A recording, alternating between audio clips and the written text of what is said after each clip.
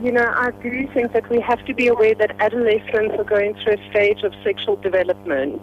And this sexual development is influenced by things that happen and various experiences. Even something like this could alter the sexual development in some way.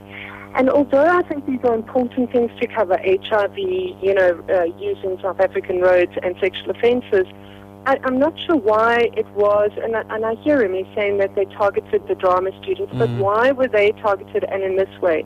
I almost feel that it's quite dangerous to try and normalize child rape and almost trivialize it with a broomstick and a loaf of bread. That could be quite dangerous.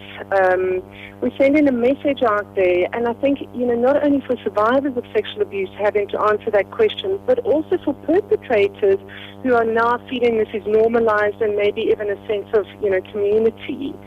So the question itself really wasn't thought through. And I get that what they were trying to cover, but the question, I think, is dangerous on its own.